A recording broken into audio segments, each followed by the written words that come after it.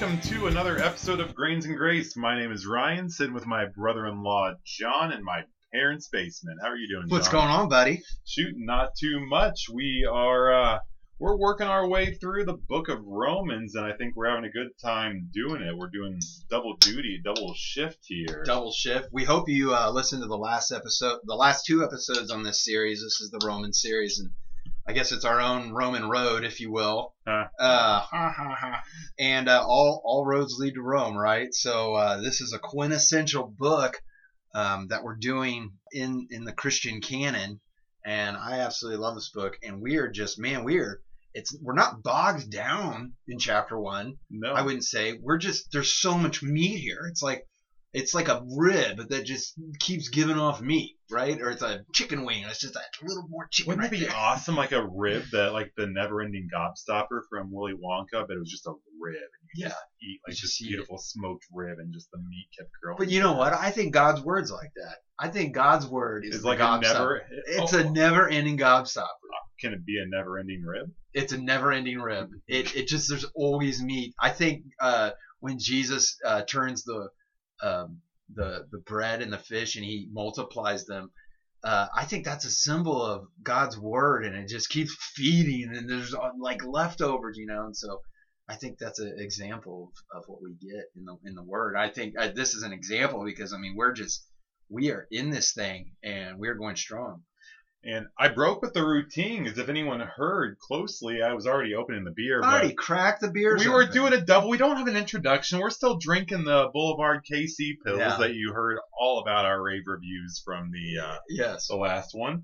And the pseudo pills. Yeah. Pseudo Pilsner. Boulevard KC pills. Yeah. Beer. It's beer. It's beer. It's beer. It just tastes like an IPA to me. Which I said in the first episode, so I won't say it again. But anyway. So yeah, I think we're just gonna start getting back into it. We were talking all about God's wrath, right? And maybe it wasn't exactly what we thought. So God's wrath is being poured out, and God has revealed Himself. He's revealed Himself in creation. All men are without excuse. And we're picking up in verse 21. Correct.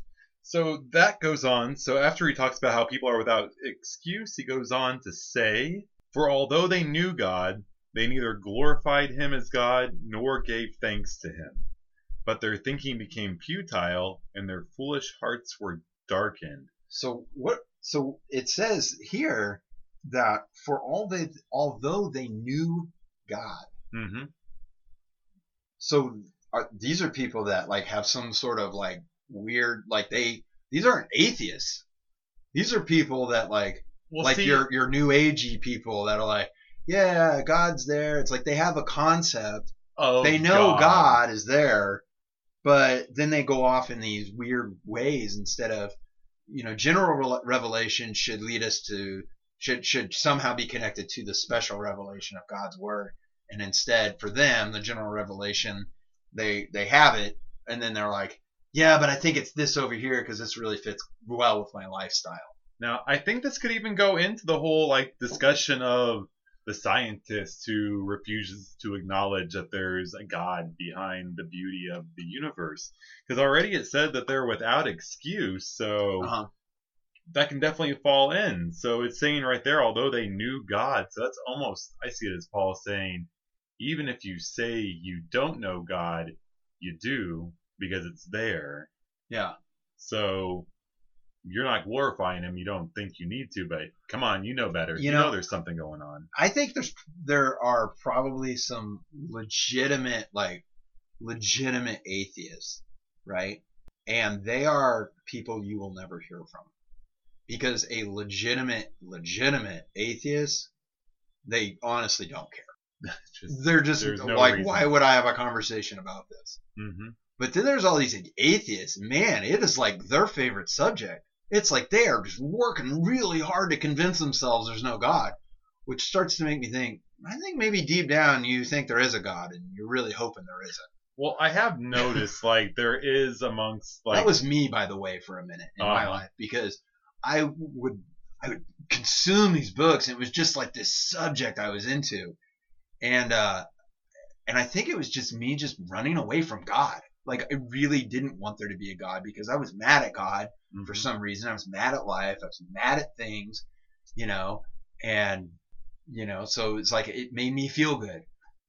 It tickled my ears. Well, it's almost like in that atheist community, you're still looking for that same, well, I just said the word, community that you receive through faith. You're still wanting, so you want other people to join you in your belief. You don't want to, if you're already saying that you don't believe there's a God in the world, you definitely don't want to be alone by yourself. You better have someone around you or some people that surround you, or there's no God, there's no one in my life. I'm just kind of wandering through all by myself. You want people around you. We all want that security.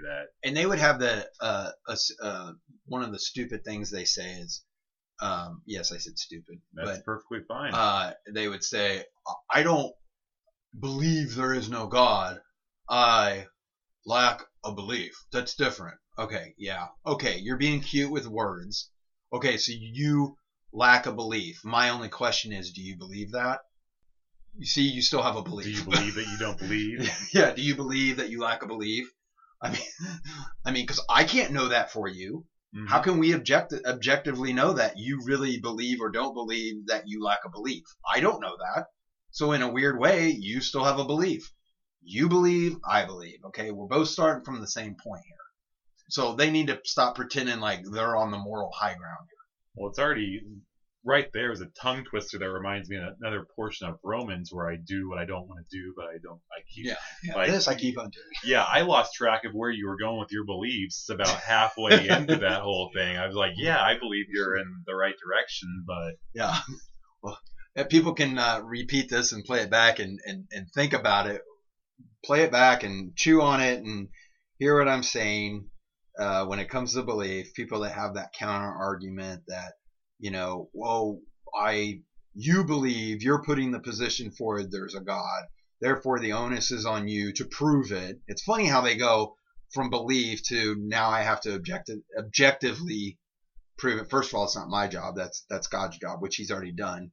You're refusing to believe it. That's number one. Number two, it's called faith. It's called belief.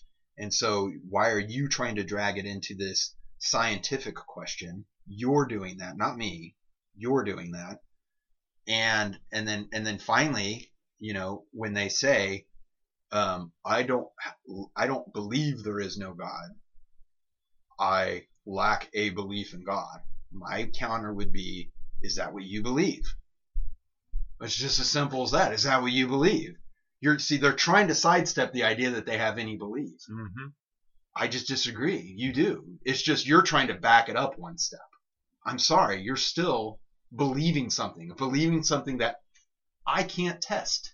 I can't test what's in your head. And it all comes down to it. I mean, science, faith, it all comes down to some unanswered questions regardless of it. We're all going to, if we trace back our faith, there's a point where we just have to sit back and believe something we can't see. But the same comes from any scientific pursuit as well. You eventually come to it. You have to eventually just trust and believe that something came from somewhere. And I would say, like, going back to this, where God made his invisible qualities, he's clearly portrayed himself in nature. God is doing everything he can, but ultimately you have to believe.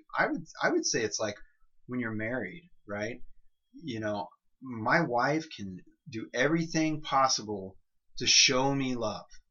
She can tell me every day. She can hold my hand in church. She can, give me nice words and all of these things. But at the end of the day, do I know that she really loves me, like with a perfect knowledge? Of course not. I don't know. My sister is really deceitful. She's really No, she's not. She's been fooling you this whole time. But the point is, there's no way I can know, but I believe. I believe these signs that she's giving to me are signs telling me, I love you, John. I think this is what God does with us in nature. I think this is his qualities. He's giving us these signs and all these different things, and he's saying, I'm here, and I care about you. You're my creation. You gotta believe. You gotta believe me. So, gotta believe, like Ted Lasso. Just believe, man. So yeah, people are without excuse. That's backwards. Yeah. So it says. So we're picking up in 21. Yes, we are, and back on track. Back on track. So although they knew God, they neither glorified him as God nor gave thanks to him. But their thinking became futile, and their foolish hearts were darkened. I keep going. Oh, that's what we yeah. Yeah. So let's talk about that. I want to talk about what I just said, John. The part we already just. All right. Although they claim to be There's wise. that dead horse. Let's beat it. Nay. Terrible. You're so bad. Although they claimed to be wise, they became fools, and they exchanged the glory of the immortal God for the images made to look like a mortal human being, and birds and animals and reptiles. I almost need to repeat that myself because I was already still laughing at myself. Yeah. So what's going on? We got these people here, and they claim to be wise, but they became fools. This is what we were talking about earlier. I think this goes back to the God. They have this like, yeah, I believe there's a God, and like it's in this crystal, man. Yeah. I got one of those crystals. I actually don't mind mocking some false religions because they're false. So I'm okay with like if people want to give me hate mail. I love people. I want all to come to the knowledge of Christ. Sometimes you just you have to have some fun too, though. Are you gonna tell me my dream catcher? You think your power's in a crystal? Come on, man. It's like it's a created thing. We worship a God that's not created, and that's what these people did. They're creating false religions. I think that's what it's talking about. It's that comfort you can wear that crystal around your neck. So cool. You don't have a physical God to wear around your neck, right? Or what else? What are some of the other things they do? The different kooky gods that are created. So I went through a rough time in my life where I was going to a few meetings of different kind, and one of them during these things they encourage you to have a higher power. And I knew what mine was, but I remember one girl. Yeah. So this one girl who was a part of this meeting, it wasn't for alcohol, because obviously the show would be a terrible example. I've led you down the wrong path. Right? Yes. Call my sponsor after the show is over. But I just remember one girl, she was like, I've got a tree that's my higher power. Not all the trees. It was just one tree in her backyard, and there was just something about... It's a magical tree. It was a magical one, yeah. Yeah. So they became futile in their thinking. A little bit futile. Hearts were darkened a little. And so you're saying that this particular individual exchanged the glory of the immortal God for an image. For the image of a tree in their backyard. Yeah. I think that's what this means. It's talking about other religions, people. Mm-hmm. So even people that have a concept of God. My voice is cracked. I'm going from puberty. No, even people that have a concept of God suddenly, or not suddenly, but they kind of take on these false religious beliefs and worship things that are created, or their idols. Or idol worship was really big back then. There was a whole business, I think, in the Roman Empire. They would carve and create idols. Mm-hmm. Here's a perfect example. In Nashville, Tennessee, they've got a replica. It's the Parthenon, and they've got a replica of the Parthenon that was in Greece. Okay. And of course, the one in Greece, I've never been there, but from photos I've seen, it's pretty run down. It's been around for a while. Of course, it's fully restored life size in Nashville, and inside you can go inside, and it's set up, and they even have the statue, I think, Athena, and it's massive. It's huge. It's beautiful. Don't get me wrong. It's absolutely beautiful, and it's this massive idol, right? And it's got the big doors like the idol would leave, and all of this. But so they created this, right? This was a creation of man. Well, this is inverted. God's the creator, and so we are supposed to create the creator. We're not supposed to be creating our gods. I think that's what this is saying. Yeah, absolutely.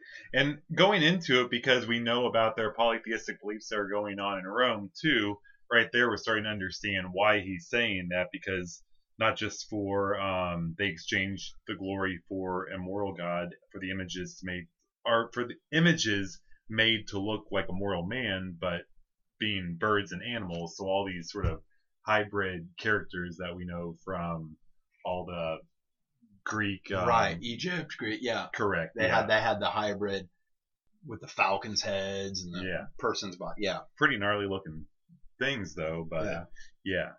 And man, how big was that statue of Athena that you saw? It was massive. Yeah, it was probably 2 to 3 stories. You can see why people.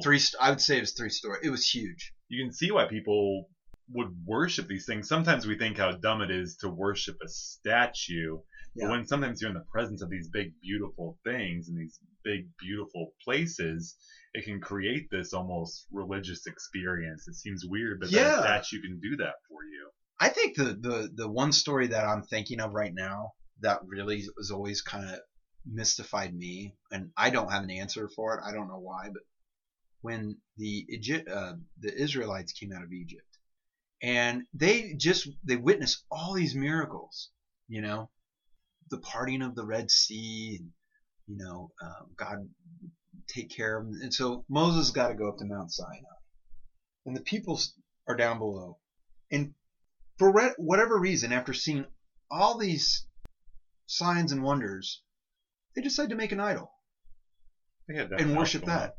But I say all that to say, really, that's not so far from what we do too.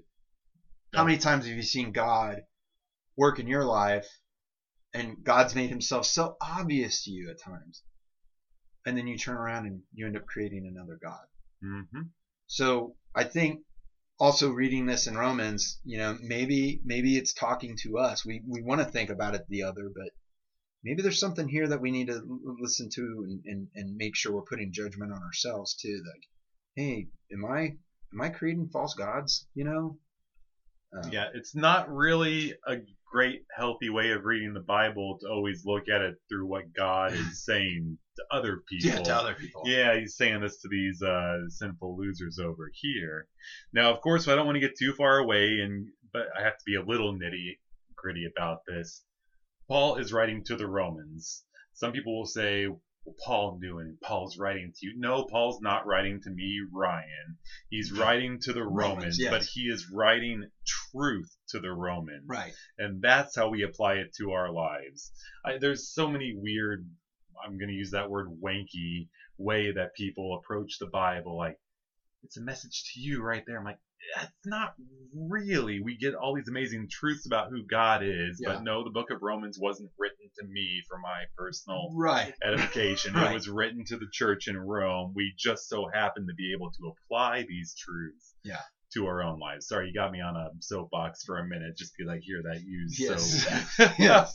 It's a love letter to you, Ryan. But yes, I can see correlations between the church in Rome and my own life and learn how to change. But I'm not going to like this next verse because I really wanted to avoid the controversial conversations, but I guess we're going to have it. No, I think we're just going to redact a section of Romans because we're chickens. Because it's the popular thing now. Yep.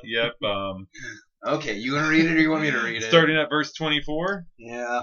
All right. So therefore, and it's good, we had to do it because anytime you see a therefore, you got to know everything that was being said beforehand. So based on everything we said, Paul's then going on to say, therefore... Oh, folks, we're at 45 minutes. We'll talk to you. No, I'm just kidding.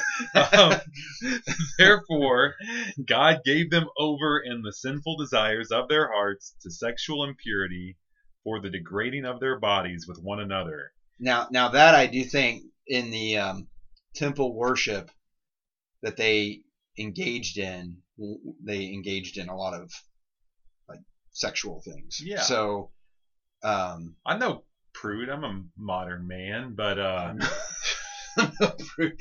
you told us the other day you bowl 200. I'm a bowling 200 man. That's right. The degrading their bodies with one another. Sometimes we use that and just assume they're talking about whatever we don't like. I think there's something very purposeful to him talking about this degradation of bodies. There's something more than just getting into some random dude's bedroom. There must have been something going on in Rome at the time that made this big enough for this to be a part of what's being said here. Yeah, and it goes back to that therefore word. Mm-hmm. It is related to what they were worshiping false gods. Mm-hmm. They had idol worship, false temples, and the stuff that was happening in those temples was pretty icky. Ugh. I think sometimes when I hear about that degrading of their bodies, I just picture like some little old church lady talking to her granddaughter. Now, don't go out and degrade your body at prom. Like, it's not just talking about that. There's something more than just a decision you make in your life. There's something going on. If we know anything about Rome, yes, there was definitely some things going on that would even make the two of us blush. Rome, sure. Most people blush. If you ever read into what Roman practices were in the temples, it was pretty raunchy. Mm-hmm. And I think that even your most staunch atheist would be like, yeah, Rome was pretty bad. Yeah, get me out of here. Yeah. So I think we all can come into agreement that Rome had some really bad stuff going on. Mm-hmm. All right. But yeah, what did they do? What did they do then? In 25 it says they exchanged the truth about God for a lie. So they had the truth, as we already established. They knew what it was because it was evident. It was right there. No one's without excuse. And they made a decision to exchange it for a lie. And I bet, though, even though we're saying this, I mean, I'm going to go on a ledge and say, I bet some of those were some pretty interesting times. I don't want to, like, glorify the degrading times, but I bet if you were there, you probably thought, like, oh, the good old days. I'm having a great time. Yeah.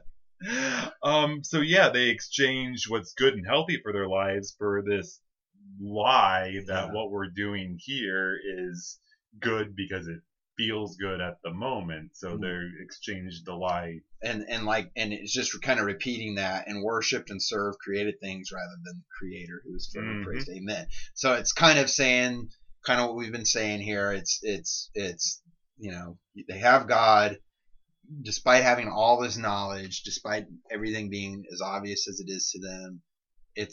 Was it willful? Are they willfully, or is it just tickle their fancy to just do degrading things to their bodies and worship idols? Is it just is it just fun?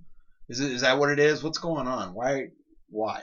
I think it seems fun. I'm trying to think of. It doesn't sound fun. No, I wish I could say that I've lived like a really interesting life. I'm pretty vanilla in the long run. What are you talking about? You rode a skateboard and had a chain wallet just like I did. Yeah, I was pretty. But I'm just thinking, I don't think the bad that I did was like anything that was like earth-shattering that other teenagers did not go through. So you think other teenagers would have fit in at Rome at this? No, I'm just saying.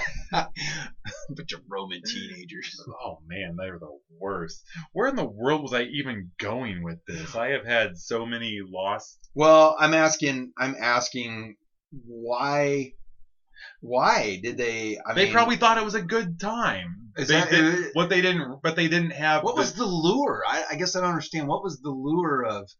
Was it just like free sex? Is that what it was? Well, free sex, cheap sex? I mean, it's the same thing in the modern world. It was probably sex, drugs, and rock and roll. They had some like awesome lyre players there. Yeah.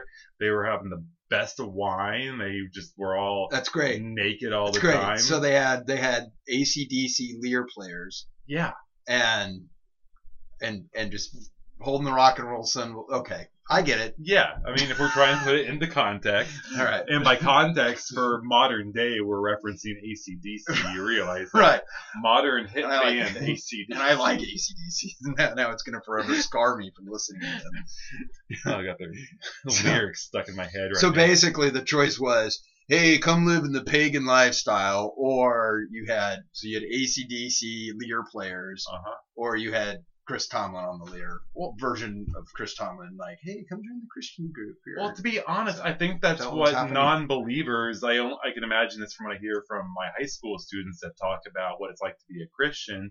It almost feels that way sometimes. Yeah. It's either I get to have this fun party lifestyle that everyone else is doing, or I have to go to church and read my Bible, and I have to act embarrassed every time I let a cuss word slip. Because oh no, I don't talk like this with my friends. And yeah, yeah. Well, and that's interesting because what did we read earlier in this chapter? It said, "For I'm not ashamed of the gospel."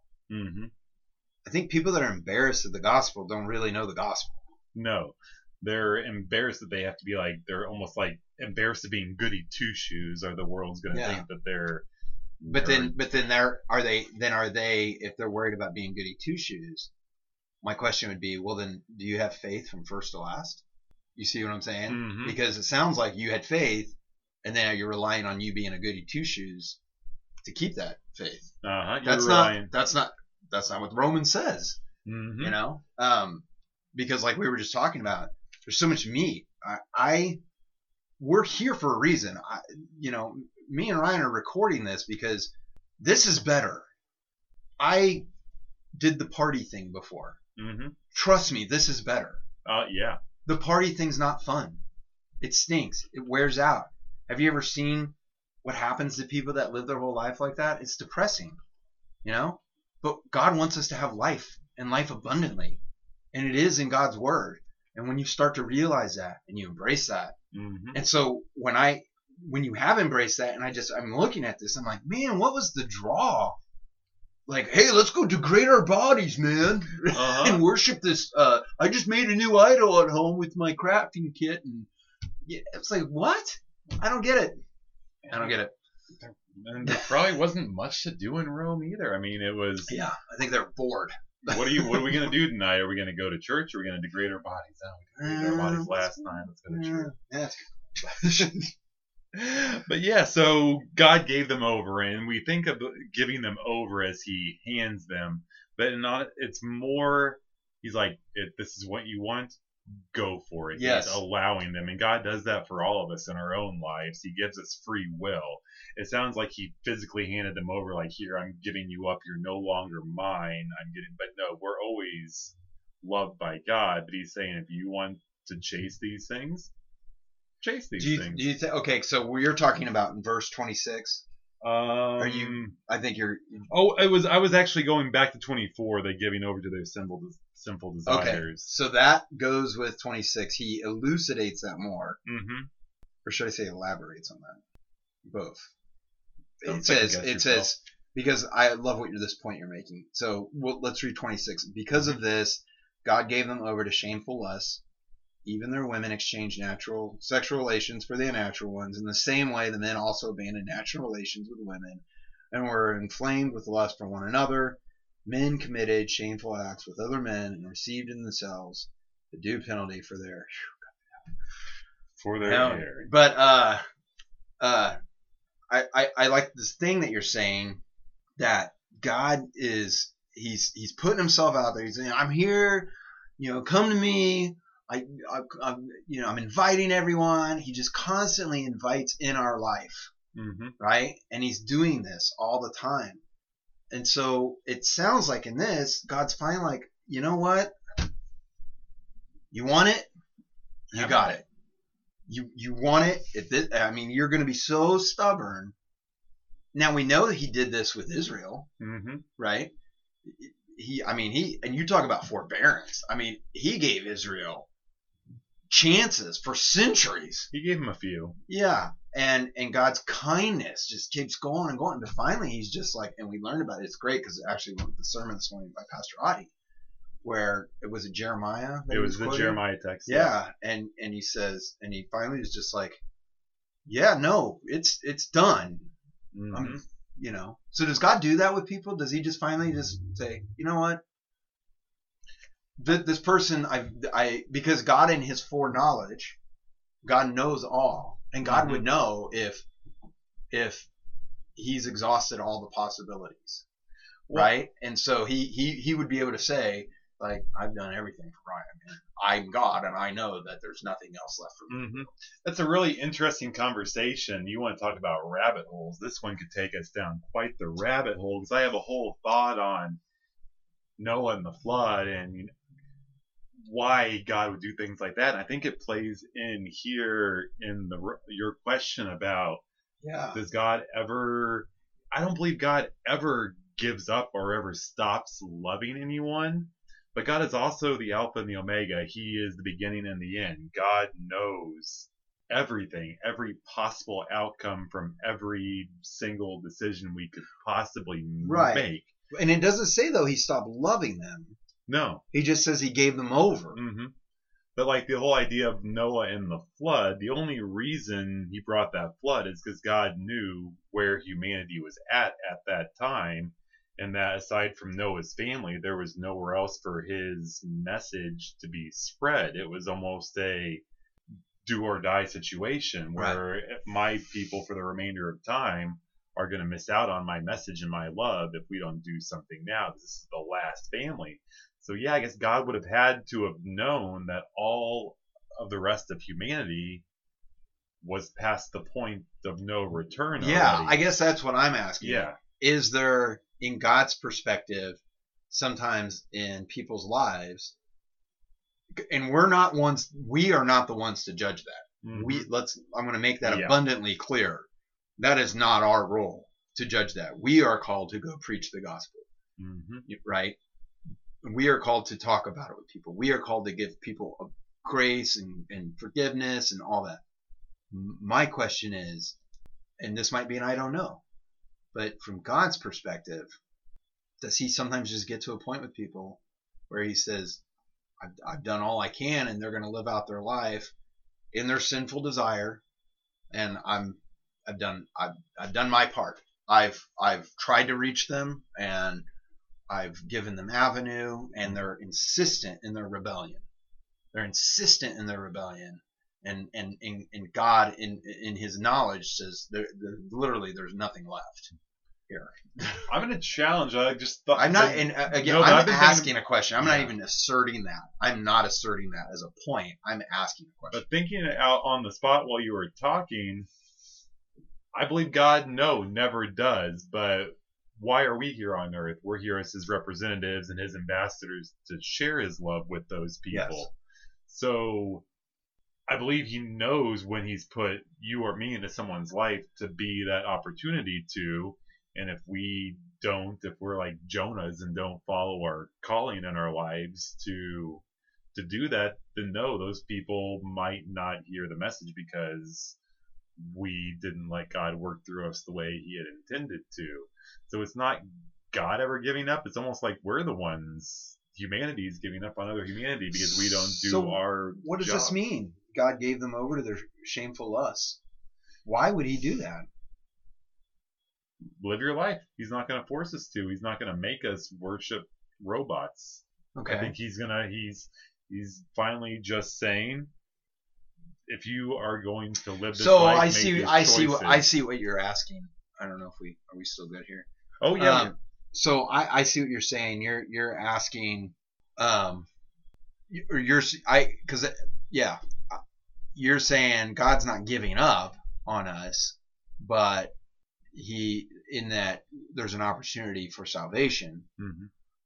but God is not fighting us for control in our life.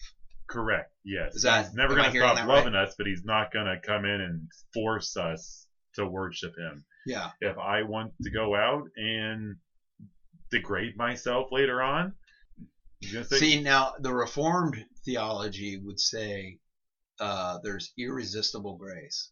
So you really have no control. Like you're over the grace, over God pulling you in. No, because God chooses you. Your choice is an illusion. It's not you choosing. It's God choosing you and God doing the whole work. Mm-hmm. And no, you're a Christian. I'm putting you here. That's what's going to happen in your life. Now that's a little bit of a slippery slope saying God chooses me to be a Christian as he calls everyone, because that makes it sound like some are chosen to be Christians and some are not. That would be the Reformed position. God's not going to leave you out on that one. God has called all of us, but it's dependent upon his people doing what his people are called to be doing. So if his people don't share the love, then some people are never going to know there's anything other than the lust that they're falling into or the sinful nature that they're falling into. I don't agree with that. because of what Roman said earlier about the God makes himself known. So there you go. So we get back to the fact that even if God's people are not living up to God's people are not living up to their calling, God has done everything in nature that there's enough in. So okay, here's an example. The tribe in Papua New Guinea that nobody's ever missioned to, and there's been generations of people there that have gone and not heard the gospel. Does that mean they didn't have God or they didn't know God? No, I just know God has revealed himself, and they are without excuse as well. That's an interesting thing, because they should not have there should be no excuse that there is a God, but they may have not had the opportunity to know the gospel of Jesus or the saving grace in that one. That's a weird. So yeah, while all humanity should know there is a God, should they also be held to that same expectation to know? I think that's one of those situations where we don't quite know how God works all that out. I know that what we're called to do is be responsible for our faith. And so Christ's light is brought, and the kingdom of heaven is advancing as we speak, right? And of course that's what we're called to do. But they could be just like the Old Testament. We're looking forward to Christ. They had shadows, right? And I think it's and I'm armchair theologizing right now, but it's possible that the Pygmy group in Papua New Guinea or wherever, I pick your random place, has a belief in God. This group has a belief in God, and they maybe have symbols that point towards their hope that they put faith in. And, maybe they don't call him the proper Hebrew name, but the Spirit speaks and does the work for them and gives the faith that, they've not been lost. God loves all, and he's revealed himself, and all are without excuse. If I were, forced to make a decision on how I'm feeling about it right now, I think it's a little bit of a hybrid of what we were just saying. I definitely believe that none of humanity is without excuse towards the fact that there is a God, the creator, a God who made everything, a God who's in control.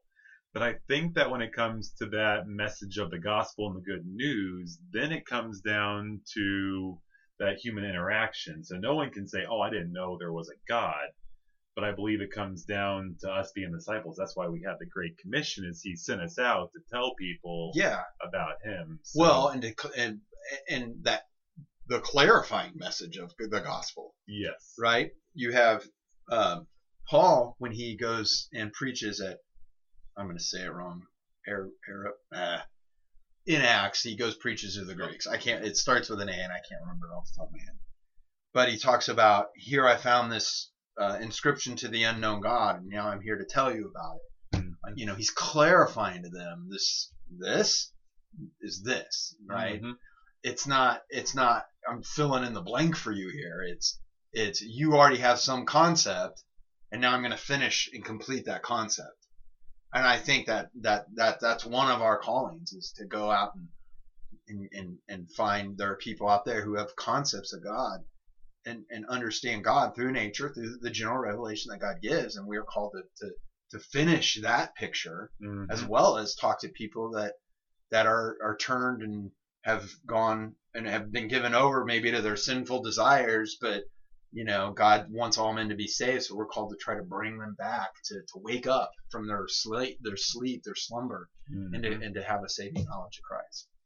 So it's interesting. My mind is just reeling with the thoughts of missionary work. So that's the main reason. So you can acknowledge and believe there's a God, but that's why we need those, feet on the ground going out to tell people about Christ, because just that acknowledgement of God being out there to whatever degree, they're without excuse. So we got to. They're without excuse. They are without excuse, and it might be something like, they have an understanding of God, but they're just doing nothing with it.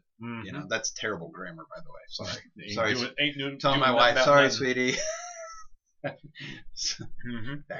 Because without that understanding and belief in Christ, that's where the salvation comes from. Acknowledging God's there is not enough. That's just the start that he's outlining, that no one's without an excuse that there's a God. That's just the beginning of the conversation. And so because I really am not, verses 26 and 27, I mean, I think we all understand what this means. We totally just moved past all that. That really, I really don't want to have a bunch of controversial stuff. But look, this is what it says. This is the word of God, and it's not a popular message today. But I'm not ashamed of the gospel. Yeah, me neither. So, but I don't even think that I don't know. Part of me thinks that we love to really just gnaw on this section. I know. For one reason, and yes, it's saying truths to it, but I think there's an even bigger truth, and that's why we got let off on it. We didn't allow ourselves to discuss the obvious part of it, because I think there's a deeper truth inherent with that than just what's being said. Hit me with it. You got something deeper here. What do you got? It could be anything. The reason he talked about these specifically is because they were probably the hot button topics at the time. So that made it into the letter. But what today? Is he connecting this to the degrading stuff? Is this how we degrade our bodies? I believe they are probably connected to each other, because one comes very quickly after the other. So, it would be silly to believe that there's no connection whatsoever, but they move on so quickly from it. It's one section in the middle, so in my head, yes, it's something that he's telling us about what's not a godly way of living and treating our bodies that God's created for us. Right. But I believe it's the message. We're getting too caught up into the sex nature of it, because that's where our brains get caught up sometimes, especially in America. Right. Sex is dirty, so just the thought of it, sex. Like we see that and we're like, nope, stay away from it. We don't even want to talk about that at all. And we get caught up in it. That's probably me. We take this verse out, we put it on its own, we stand on it, we act like this is the Bible all on its own, this verse, and this is what Christianity is about, is this one section. And that's kind of the thing I want to stay away from. Is I don't like that Christianity has just made this issue the thing that defines you as a Christian. Mm-hmm. And it's this is what I love about Romans, and I have a feeling we're not going to get to chapter 2 verse 1 today either.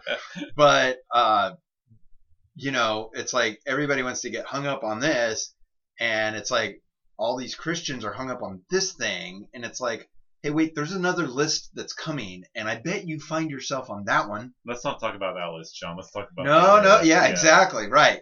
Yeah, because there's more to this list. Sure, he does a whole paragraph on this one, but there's more.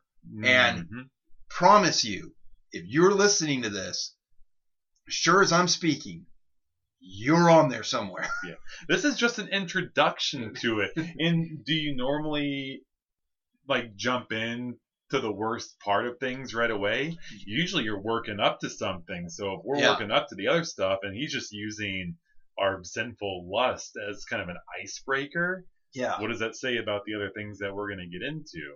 Or he's going to be saying here's the outward stuff, but don't forget about this inward stuff. Because this inward stuff's just as bad. You remember Jesus said, for instance, if you've looked on a woman with lust, you've committed adultery. Well, I don't know one guy that hasn't looked at a woman with lust. Guess what? We're all guilty. No, I've always been guilty. Respectful of women. Yeah, you're the gentleman. But to all the ladies listening, Ryan loves and respects you. But the point is that all have sinned and fall short of the glory of God. If there's any point, it says, Jesus talks about, you've heard it said, thou shalt not murder. But if you have anger with your brother, you basically already committed murder. The internal stuff is just as bad as the external. And so, we're all without excuse. None of us are escaping, God's judgment, God's wrath against these things because God's law says these things are wrong through and through. Internally, externally, it's wrong. It's wrong, it's wrong, it's wrong. God does not want this. God wants this. And none of us are capable of upholding this law. We've all sinned. We've all fallen short of the glory of God. And we all deserve the penalty for our sin. Yet, God loves us and so said, you know what? I'm going to take care of that sin for you. I'm going to pay your penalty. Yeah, and I think it's a good place for us to kind of close out this section because I want to remind you of, once again, the journey Paul is taking us on. He starts by making sure we're all aware that we're sinners. So if this section doesn't apply to you, it will soon. He's not done bringing us all to the same level. But let's not forget the grace comes. He only reminds us of the sin so that we can later on remind ourselves of how great his grace is. So when we're looking at other people in this world and thinking about their sins, as we're wont to do so many times, to avoid ours, don't get so caught up in this part and say, oh, I know this guy or this girl that this sounds just like them. Yeah. These people are... See, Ryan, at least see what they... Right here, the Bible says. Yeah. I'm going to go to my friend who I don't approve of their lifestyle and say, oh, please, person who doesn't believe in God and is living a totally different lifestyle, read Romans 1:26. Yeah, that ought to work for you, right? I'm not going to show you love or care in my own life. I'm just going to show you a verse from a book that you don't even currently believe in and hope that does the trick. No, it's the grace that comes later. Right. He is just making sure we're all aware. You're just like these people, just in a different way. Yeah. We are all sinners. Yeah. And we all need this good grace that's coming on down the line that he's telling us about. Man, that is it. I think let's pause it there and that's it. The good grace of God. Wow. Not a bad conversation. That went fast. Maybe we'll do a third one. No, probably not. We got a family who probably wants us to pay attention to them a little bit. Yeah, probably a little bit. But hey, I'm Ryan. I'm John. It's been another episode of Grains and Grace. Thank you so much for listening.